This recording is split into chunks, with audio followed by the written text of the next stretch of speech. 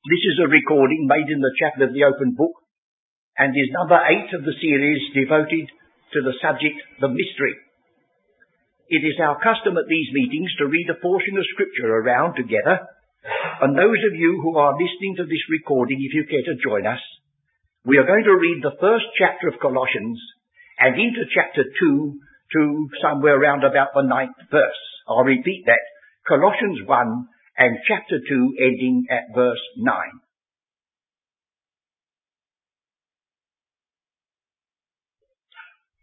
In this series we have been considering the meaning, the place that the word mystery occupies in the revelation of God.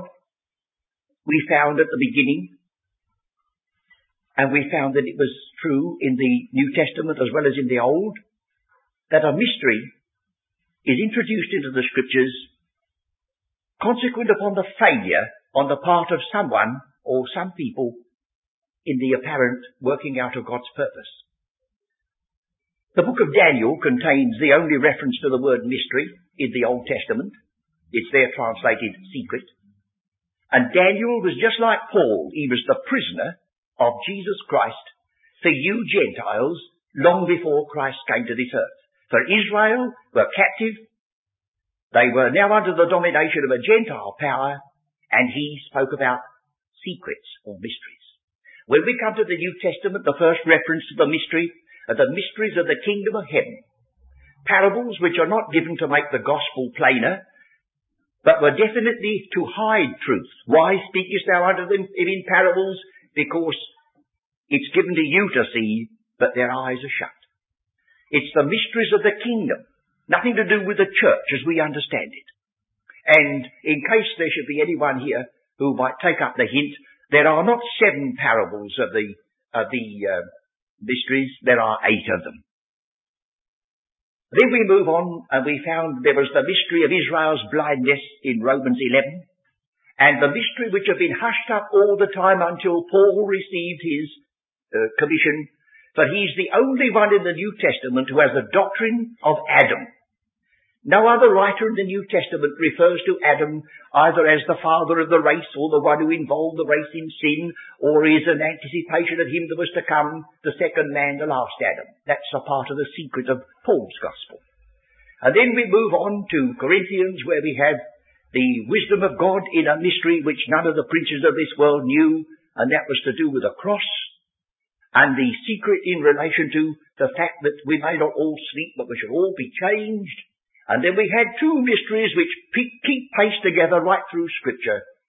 The mystery of iniquity with a man of sin, and the mystery of godliness, God manifest in the flesh. So anybody who says, I don't think we ought to bother ourselves about such a term as mystery, is criticising the wisdom of God, which has put so much on that word, and without which we are left in the dark over certain things. Well, now we come this evening to the epistle, which contains more references to it and with deeper sense than anywhere else. That is the epistle to the Ephesians. Most of us would understand when I say Ephesians is the first of the prison epistles. And some people say, what do you mean by prison epistles? Well, Ephesians, Philippians, Colossians and 2 Timothy all refer to the fact that Paul is a prisoner. And as a prisoner, he said, I received a new revelation such as never been made known in the Scriptures before. Now that's a challenging statement, and we shall find at least, I think, justification for it as we read what he says in this epistle to the Ephesians. Now, on this chart that you see in front of you is just set out the references. We have in chapter 1, verse 9 and 10, the mystery of his will. We have in chapter 3, the mystery, without any definition. And then we have in chapter 3, the mystery of Christ. We've got to distinguish between those two. And then we have in chapter 3, the dispensation of the mystery which has been entrusted to Paul. Then we're back again in chapter 5, the great mystery, the relationship of Christ and his church, and finally, the mystery of the gospel. So you see, it's an integral part of this epistle. Shall we now look at them and look at their contexts? Ephesians chapter 1. It's common knowledge with many of us, but I'm speaking to those who may not have always been with us, that the charter of this church is found in chapter 1, verses 3 to 14. And it is divided into three parts by these words, to the praise of his glory. We have the will of the Father, choosing this church before the foundation of the world, to the praise of his glory. We have the work of the Son, in whom we have redemption, to the praise of the glory of his grace. And then we have the witness of the Spirit, sealing those until the day of redemption, unto the praise of his glory. Now, in that section, we have the first reference to the mystery. He says, in verse 9, having made known unto us the mystery of his will. But we can hardly start with the word having. We must look and see with what it's connected. And we start this section in verse 7.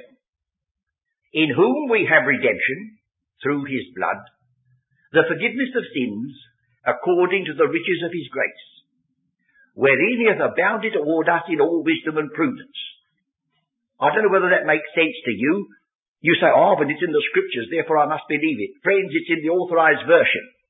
And there are no commas, full stops, or semicolons in the original. The word to abound means to fill up a cup and let it run over. It's a prodigal gift. And prudence means to eke it out carefully. How could you superabound with prudence? Well, you say it says so. No. Let's start again. In whom we have redemption through his blood, the forgiveness of sins according to the riches of his grace, wherein he has superabounded toward us. Full stop. That's the gift of God in Christ's redemption. Now then, in all wisdom and prudence having made known unto us the mystery. Oh yes, bit by bit, step by step, slowly, quietly. We're not losing anything, we're gaining. There's a difference between redemption and the teaching of this deep truth afterwards. So in all wisdom and prudence, he has made known unto us the mystery of his will. The mystery of his will. You will find that the word will, the reference to the will of God, or the will of that which is antagonistic to him, occurs 7 times in this epistle. And I think we'll just look at them because we're going to look at the mystery of his will. The first is the one in this first chapter when we read in verse 5, having predestinated us to the adoption of children by Jesus Christ to himself, according to the good pleasure of his will. The good pleasure of his will is manifested by God in giving us, poor outcast Gentiles, what is called the adoption. And that doesn't mean adopted in our sense of the word today. It means appointing someone to be the heir and the firstborn in the family. And as you know, there are 3 groups in the New Testament that have this firstborn's position. Israel according to the flesh, Romans 9. Those who are the seed of Abraham, which are neither Jew nor Greek, in Galatians, whose relation is with Jerusalem, which is above. And then the church of Ephesians, which is above even Jerusalem, and is far above all principality and power. This must mean there are 3 families. 3 firstborns in 3 different families belonging to the one great fatherhood. And Ephesians is different from Galatians. And Galatians is most essentially different from that which is to do with Israel according to the flesh. Well now, having predestinated us unto the adoption of children by Jesus Christ to himself, according to the good pleasure of his will, to the praise of the glory of his grace, wherein he hath made us accepted in the beloved. Now that ends the will of the Father. Not a word about sin, not a word about redemption, not a word about forgiveness. It's just his choice before the foundation of the world. Now we come to the time of this world, not before, but now, in whom we have redemption. This is the work of the Son. Redemption needed a body prepared and a sacrifice offered, and the Son steps in. And it's in that part where we have the mystery of his will. The mystery of his will. Why make a mystery about it? Well, the reason is that when you get a mystery, there's nearly always an enemy in the offing somewhere. And God, as a wise commander-in-chief, He didn't give away all his purpose at once. Oh no. There were some things that Colossians tells you he kept secret and didn't reveal until Paul became the prisoner of Jesus Christ and took the evil one in his own craftiness, because by bringing about the non-repentance of Israel, he thought he'd stop the purpose of God. And so far as the Bible was concerned that was then written, that was true. There's not the slightest hint as to what God would do if Israel failed. Even the epistle to the Romans tells you that the Gentile was there only as a wild olive grafted to the olive tree of Israel.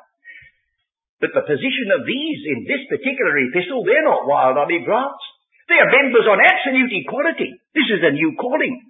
So let's be careful we do not smudge the differences. So we've got now a mystery of his will. The first reference to the will of God is, of course, in the first verse, Paul, an apostle of Jesus Christ by the will of God. Then we have this verse 5, the good pleasure of his will. Then we have in 1:9, the mystery of his will. And we're back again in verse 11, in whom also we have obtained an inheritance, being predestinated according to the purpose of him who worketh all things after the counsel of his own will. Predestination in this chapter is both focusing upon an inheritance. It first of all is focusing upon the adoption which appoints the heir, and then it focuses upon the inheritance which the heir is to inherit. And then the other references, while we're about it, is in chapter 2, verse 3. Here we have the opposing spirit, among whom also we all had our conversation in times past, in the lusts of our flesh, fulfilling the wills of the flesh, not merely the desires, the wills of the flesh, and of the mind, and were by nature the children of wrath, even as others. Then chapter 5:17. We're now into the other side of the epistle, where we are told to walk worthy, the practical side. And so it says here, verse 16, redeeming the time, because the days are evil. Wherefore be ye not unwise, but understanding what the will of the Lord is. The will of the Lord now, a guide for you to work out. And then ultimately and finally, chapter 6, verse 6. Service, not with eye service as men pleasers, but as the servants of God, doing the will of God from the heart. So the will of God ranges in this chapter from the secret purpose plotted by him before the foundation of the world to a poor slave who was a Christian serving perhaps an ungodly master, not with eye service as men pleasers, but serving the Lord with all his heart. That's the nature of the scriptures. Well, now we must take another step. In this chapter 1, this mystery of his will has a dispensation in view. Verse 10. That in the dispensation of the fullness of times, now you want to remember that there are two words mainly that are translated time in the New Testament. One is chronos, which gives us our word chronology, and which some people like myself refer to certain pains as chronic because they last all the time. And the other one is the word kairos, which means an appropriate time or a harvest, a season.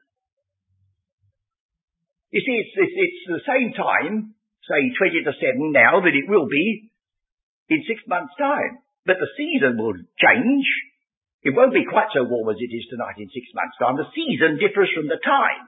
Well, now, in the fullness of the seasons, looking to the harvest which is coming at the end for all groups, whether on earth or in heaven, what's going to happen then? What is the will of God with regard to that? What is this secret that he's kept back like this and he's now bringing forward? That in the dispensation of the fullness of the seasons, he might gather together in one all things in Christ, both which are in heaven and which are on earth, even in him.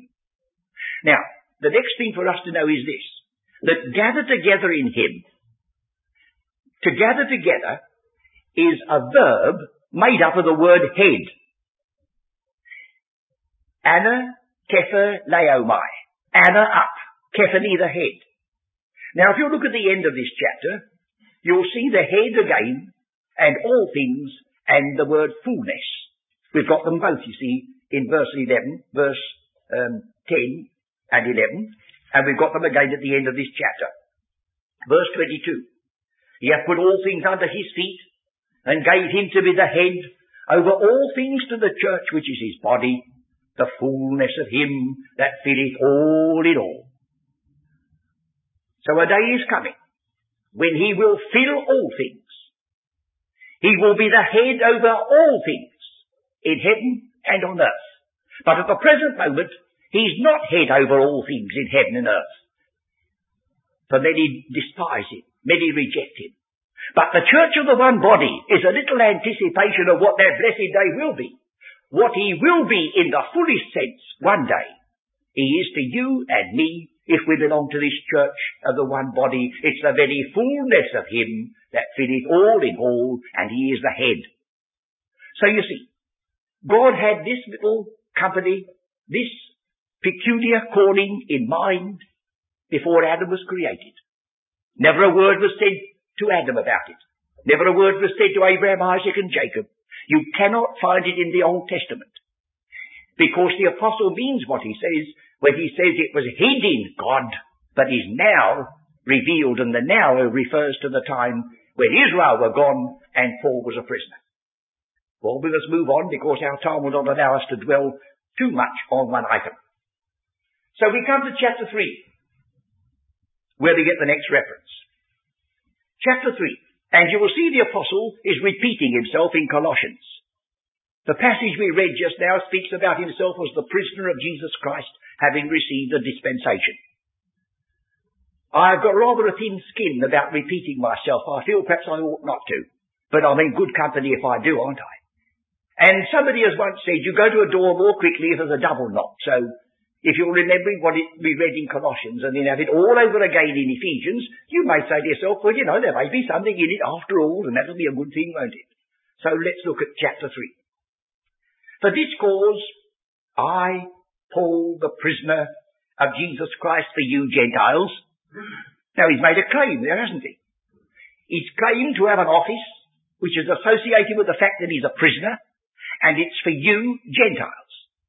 Because he stops and says, if, as though he said, I've made a claim, haven't I? Now, how can I justify this? Well, how could he? Nobody was there when he received the revelation. They've simply got to take it as a fact or reject it. But I think he might have had in his mind, or at least he worked along the same lines that our Saviour did once. You remember, there was brought into the presence of our Saviour a man sick of the palsy. And they were expecting him to cure the man. But the time had come for him to do something else, and he said to the sick of the palsy, Son, thy sins be forgiven thee. Oh, they said, this is blasphemy. Now he said, that you may know that the Son of Man hath power to forgive sins. Now how can you tell that? The man doesn't look any different. How can you tell whether anybody's sins are forgiven or not? You may go to a very high ritualistic church, and the priest there may grant you absolution. Well, you've got to take it for granted. Nobody can prove it. But he said, if now I blasphemed and said forgiveness, and God permits me to raise that man, and he takes up his bed and walk, won't that prove what I've said is true? What you can test? Well, said Paul, I can't prove to you that what I say is true, but look, if you have heard of the dispensation of the grace of God which is given to me, to you, Lord, how that by revelation he made known unto me the mystery, as I wrote afore in a few words, whereby when ye read, ye may understand my knowledge of the mystery of Christ, which in other ages was not made known unto the sons of men, as it is now revealed unto his holy apostles and prophets. Now you see what he's done. He says, I'm making a claim, and he's going to repeat it presently, that to Paul himself and to no one else was this dispensation entrusted and this revelation made. But he said, I do share with others the mystery of Christ. The mystery of Christ starts, well, at least we can say in Genesis 3, where we read, the seed of the woman shall bruise the serpent's head, and there's the beginning. And the mystery of Christ is unveiled in the law of Moses, in the prophets, in the Psalms. And in the Psalms, we read in one of the Psalms, Thou hast put all things under his feet, all sheep and oxen. He says, now look. I'm going to say all things under his feet, chapter 1. Verse 21, far above all principality and power and might and dominion, and every name that is named, and not only in this world, but also in that is to come, and have put all things under his feet. He said, I'm sharing with the writer of Psalm 8 the mystery of Christ. But surely you can see I've taken it a stage further than ever Psalm 8 did. Psalm 8 says all things under his feet is sheep and oxen. I say all things under his feet is principality and power and every name that is named. Well, he says that's my proof. If you can show me any revelation in the scripture concerning the person and the place of Christ in the purpose of God, I can show you a greater one in the revelation given to me, and surely that's true. There's no pinnacle of glory so high as we reach in the epistles Paul wrote to the Ephesians, Philippians, Colossians. The image of the invisible God, every knee bow, every tongue confess. So he says, if you've heard of the dispensation that's been entrusted to me, and you like to compare what I've just written about all things under his feet, you will see that I have a deeper knowledge and a greater revelation of the secret of Christ. So back again he is on the composition of the mystery. So we take up our thread again. At the end of verse 5, it says, as it is now revealed unto his holy apostles and prophets by the Spirit. Well, that's truth. The Spirit reveals and speaks through and to prophets and apostles. But it's not exactly what it says there. It says in spirit. In spirit. And you'll discover that's a phrase which repeats itself in other parts of Scripture. John says in the book of the Revelation, I was in spirit on the Lord's day. Some people say that he was in a spiritual mind on Sunday. He says, no, I was taken in spirit to the day of the Lord, the yet future day of the Lord. The same as he was taken in spirit, and I saw the heavenly Jerusalem coming down, and it hasn't come down yet. So he was taken in spirit to a future day. Now at the end of chapter 2, it says, verse 21, in whom all the building fitly framed together groweth unto an holy temple in the Lord, in whom ye also are builded together for an habitation of God in spirit. Same words. So here we have the temple in spirit. Not one with stones and foundation stones and gold, but in spirit. Now he says the body in spirit. And the words belong to the next verse. That in spirit, verse 7, verse 6, the Gentiles should be fellow heirs and of the same body, and partakers of his promise in Christ by the gospel, whereof I was made a minister. Now here's the difficulty. Nearly every translator has had a look at this and not quite known how to put it into English. The preposition "siun" together with comes 3 times. Joined to the word heirs, joined to the word body, joined to the word partakers. Now what are you going to do? You can't say, well, you could say heirs together if you like. I don't know what a body together is. It doesn't seem to make sense. You could have partakers together. So perhaps the nearest we've got to it is to say, well, say a joint heir. Oh, that's all right. These Gentiles are now on absolute equality with any of Israel who now come into this calling. There's nothing to prevent one of the people of Israel from being chosen here and blessed here as the members of the body, but he makes no claim to be better than the other one. He doesn't say, because I belong to Abraham, Isaac and Jacob, oh, he leaves that outside. He comes in as a sinner saved by grace, just the same. So here is a body in which they are all joint heirs. Now, what can you do with a joint body? It's so difficult to translate, because the very essence of the idea of a body, it's got many members. But still we've got to face the fact that God has used this. This is a body that no one's ever seen before or heard about. A body in which every member is absolutely on equality. In 1 Corinthians 12, when he's using the body as a figure for the distribution of spiritual gifts, he says there's the eye and the hand and the nose and the feet, all that. But there's not like that here. Oh no. No uncomely parts here, as there are in 1 Corinthians 12. So he's a joint body, everyone on absolute equality. And then joint partakers, not merely of the gospel, but joint partakers of the promise in Christ by the gospel whereof I was made a minister. But you say, wasn't it exactly the same gospel that everybody else preached? Well, I won't like to tell you. I'll turn back just a page or two in my Bible. And I've got to Galatians, the 2nd chapter. He says, I went up by revelation and communicated unto them that gospel which I preach among the Gentiles. Well, why go up and tell them that if they all knew all about it? But didn't they? What it says. But to those who seem to be somewhat, whatsoever they were, it maketh no matter to me, God accepteth no man's person. For they who seem to be somewhat, in conference, added nothing to me, but contrariwise, when they saw that the gospel of the uncircumcision was committed unto me, as the gospel of the circumcision was unto Peter, they gave to me the right hands of fellowship. So he says, don't forget, Peter had a gospel which had the scattered people of Israel in view. He says so, writing unto the scattered. And they were a royal priesthood and a holy nation. Well, I never belonged to a royal priesthood and a holy nation and never will. That's never a part of my calling. And here's another thing to weigh over. I'm only dropping this in for you to think of.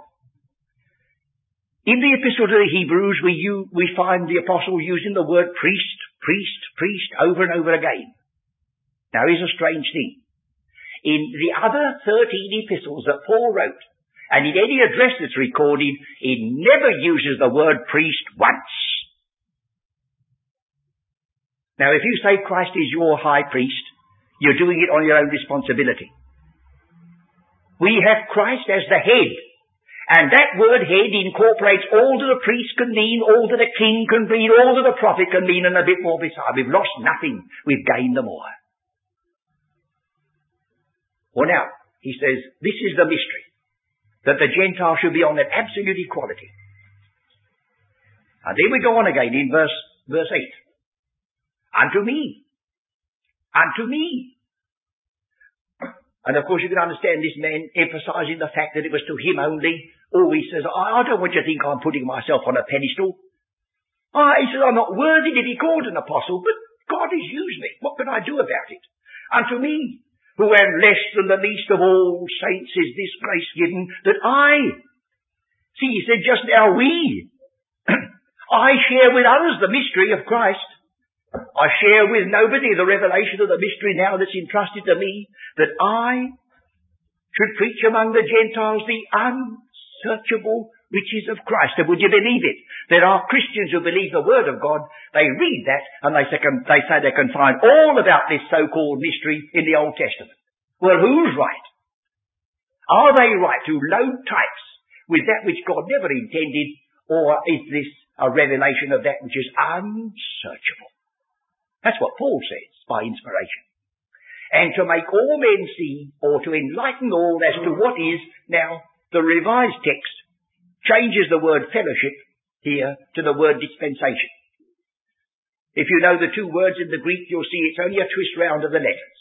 And if you've ever done a lot of copying, you'll know full well you do plenty of those when you get tired. That's what's happened in some of these manuscripts. But the better manuscripts that we have now read, and to make all men see what is the dispensation of the mystery, which from the beginning of the world hath been hid in God. Now that's stressed again in Colossians. Hid in God and hidden away from the generations. Do you believe it?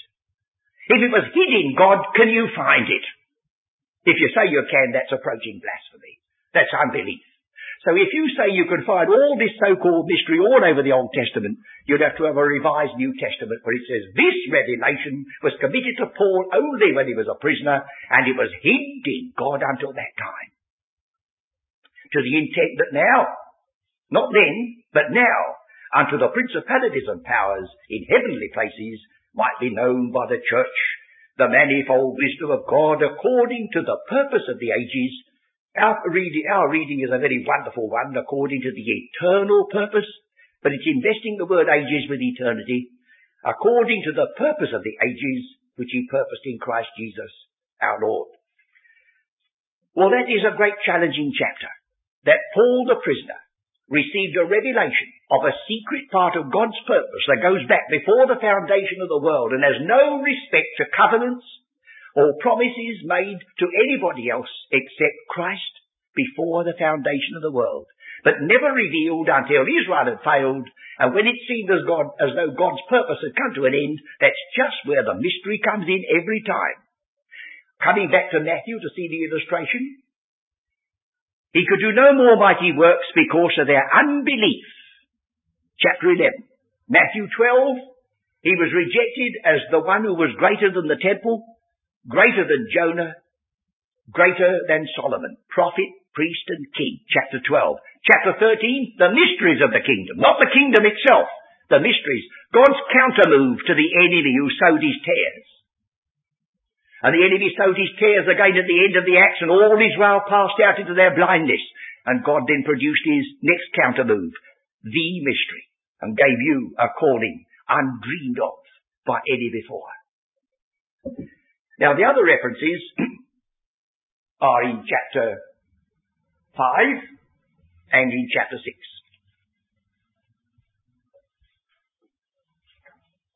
In chapter 5, we are in the practical section. Let me remind you that this epistle divides itself into two equal parts.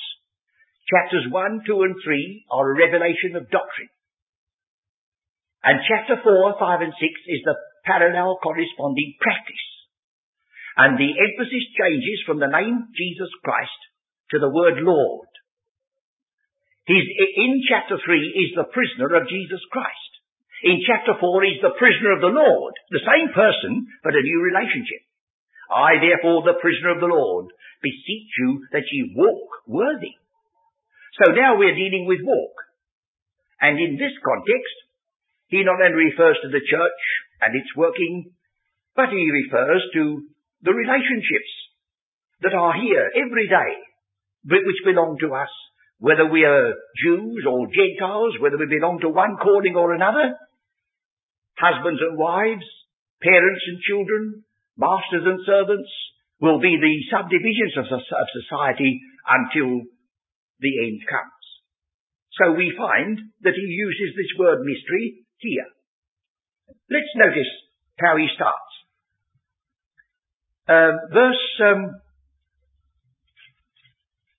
I started reading just now, verse 16. Redeeming the time because the days are evil.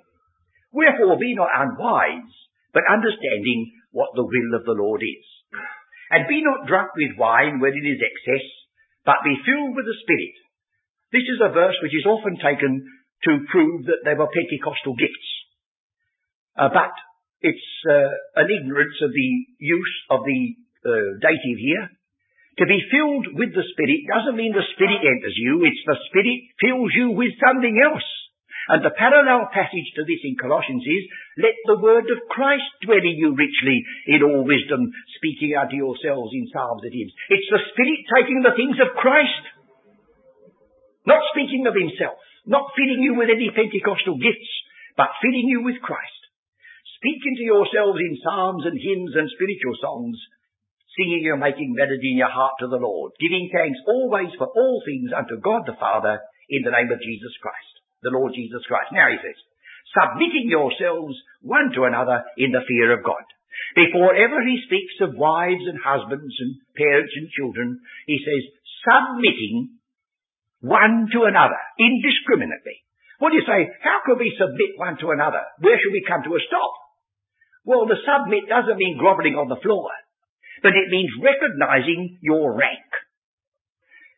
God has given you one office. God has given you another. Well, it doesn't mean that you're better or you're worse. And in his sovereignty, he chose that the husband should be the head. And I don't want to be facetious, but I have said, even the head cannot shake its head and say no, and cannot nod its head and say yes without the neck. And that's what he devised. Husbands and wives. The wife doesn't grovel before her husband. The wife is associated with him and they both recognize their rank. So shall we go on? See, there was a bit in the newspapers when the recent marriage took place in the York Minster. that the bride was not going to say obey. Well, what a fuss to make over something, for there's no obey here. Paul never said that wives had to obey. They go and put it in the prayer book, then they have a hullabaloo to take it out. That's what they call theology. So let's read, shall we? Wives, submit yourselves unto your own husbands. I like the word own husband. It comes again unto their own husbands, not to anybody's husband. Wives, submit yourselves unto your own husbands as unto the Lord. You're doing it unto the Lord, for, don't forget, the husband is the head of the wife, even as Christ is the head of the church, and he's the Saviour of the body. Therefore, as the church is subject unto Christ, so let the wives be to their own husbands in everything. Well, what about the husbands? Oh, it says, husbands, love your wives. Well, you say, do you have to have a scripture written to tell husbands to love their wives? I thought they're supposed to fall in love first and get married afterwards. Oh, but wait a minute. Think of this love. Husbands, love your wives, even as Christ also loved the church and gave himself for it.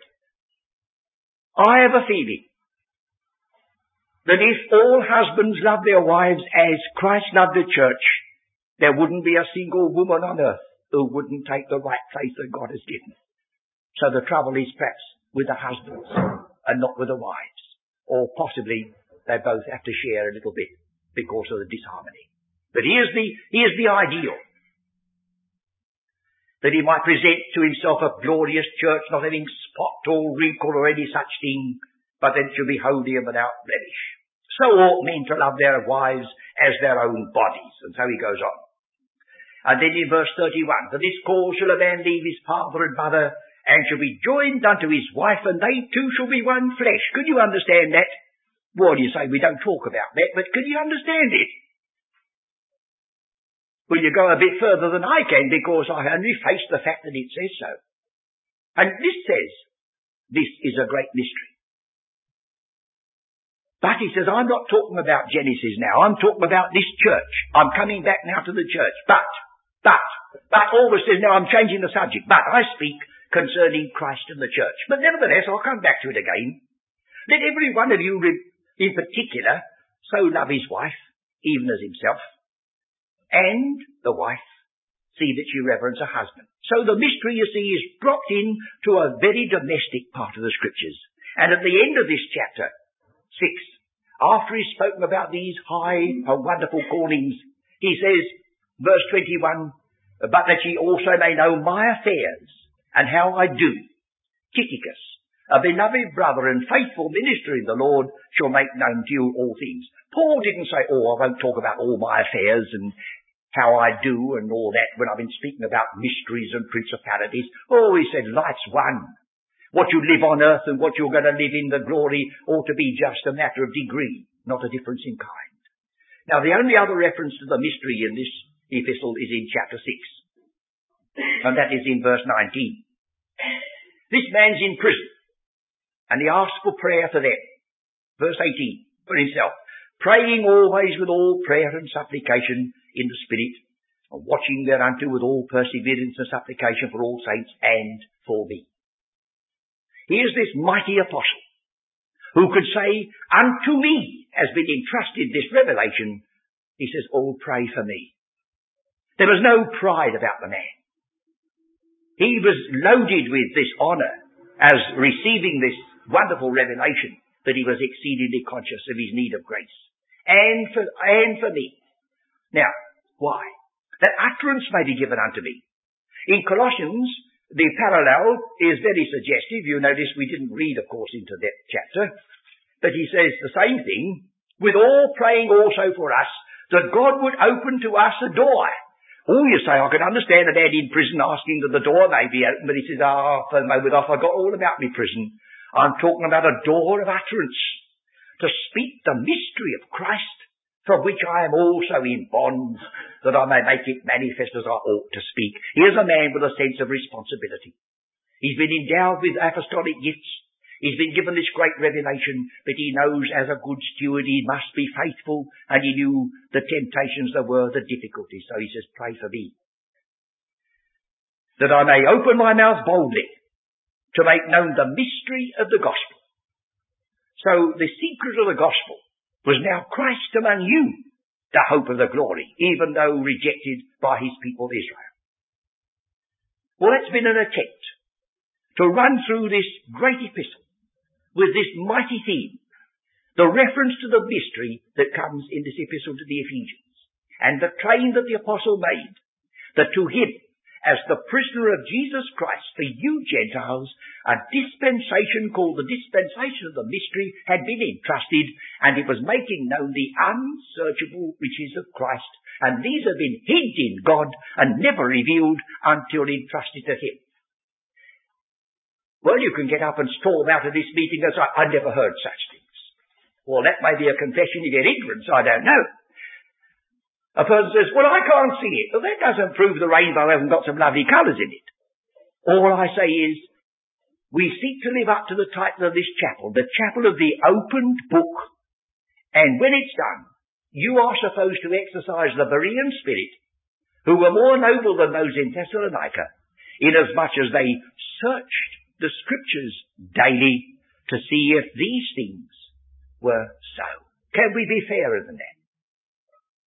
We commend then this study to you, and we pray that you, together with us, may enter into some of the glories and the blessedness and the joy of being chosen by God for this high calling, with all its wonder and with all the consciousness of our entire lack of merit in any shape or form.